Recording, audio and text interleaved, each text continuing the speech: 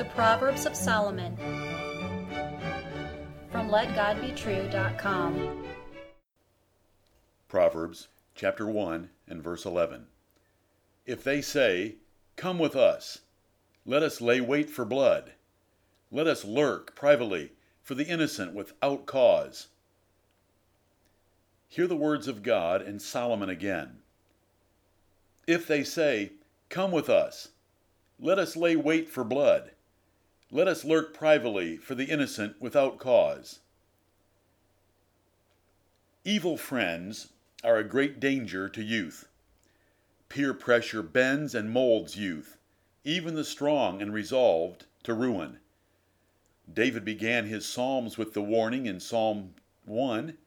Solomon began his Proverbs the same way in this first chapter. The warning was stated clearly in verse 10. "My son, if sinners entice thee, consent thou not."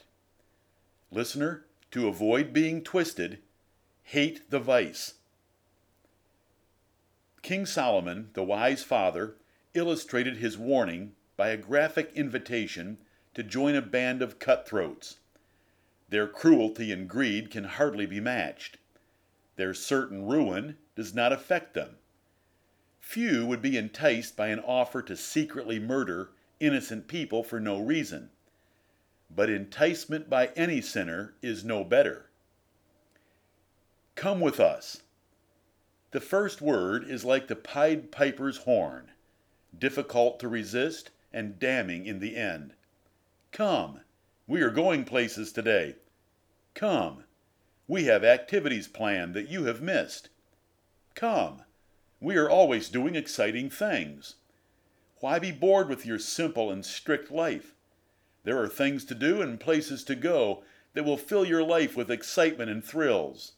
Why stay at home? Things are happening. Come. Come with us. The second word speaks of acceptance, approval, belonging, friendship, and unity. We can be together. You can be part of a tight circle of friends. You will never be lonely again. We will commingle our abilities and assets. We will be invincible. Why live life alone? You will never be anything alone.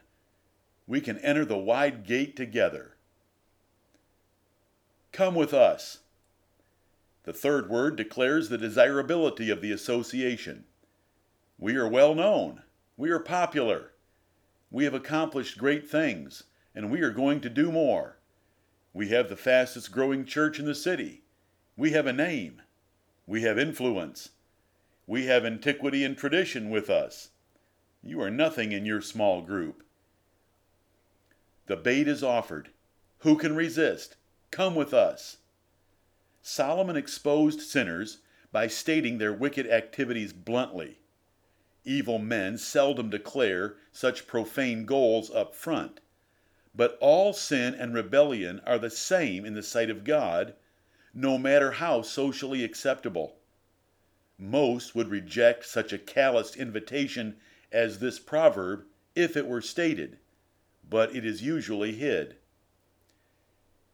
Young girls, seduced by worldly men, never plan to kill an unborn baby, but many end up under the abortionist's knife.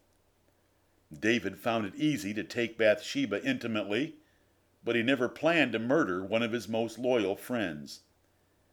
Many Jewish rulers that believed on Jesus Christ did not have the courage to leave the synagogue, so they became guilty by association with the most cold-blooded murder in human history. Young man, young woman, if sinners entice thee, consent thou not, as Solomon wrote in verse 10. Walk not thou in the way with them. Refrain thy foot from their path. Ignore their charms, invitations, or threats. Do not lie to yourself. They will corrupt you. Guaranteed.